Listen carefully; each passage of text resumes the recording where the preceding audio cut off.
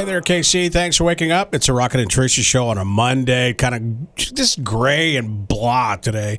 High of around 51. Let's find out what is trending. The Final Four is set in the NCAA men's basketball tournament. Saturday's national semifinal in Houston will tip off with San Diego State taking on Florida Atlantic, followed by Miami against UConn. How's everyone's brackets doing? That's what we thought. Mine are all gone.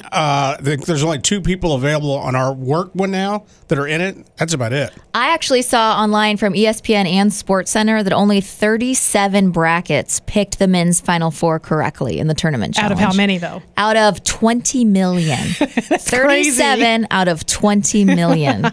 It's been good basketball, though. I think the tournament's been fun. great. That K-State game, I'm sad they didn't make it through, but that was a great game on Saturday. It really was. It was enjoyable to watch. Creed 3 and Ant-Man actor Jonathan Majors was arrested Saturday in New York on charges of strangulation, assault, and harassment. An attorney for Majors said there's evidence that he is entirely innocent, and his rep said he has done nothing wrong and that we look forward to clearing his name and clearing this up.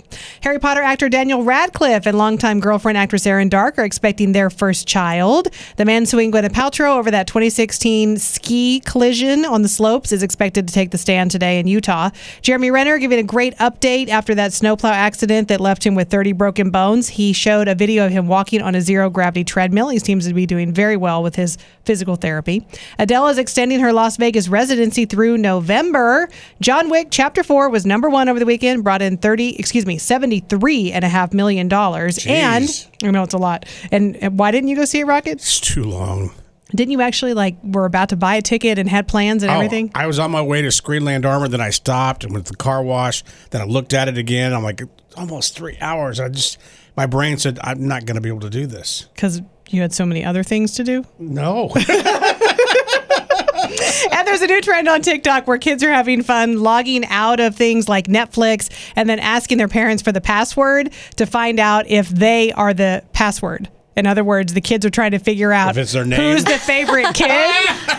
I think in this day they tell you shouldn't do that. I don't have my kids as any of my passwords. Now, I do remember when I was growing up, before we had the computer, just like if there was a lock on a gate or something, my dad would always use birth dates. But he never picked a favorite. He actually somehow implemented everyone's birth date into it.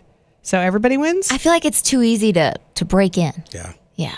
But if you were going to do it, who's the favorite? Now, see, you guys are no fun because you each just have one kid. Everyone's the game.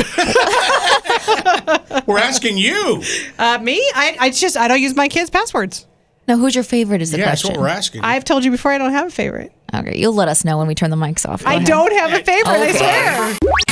Rocket and Teresa and Tara in the morning. Mix 93.3.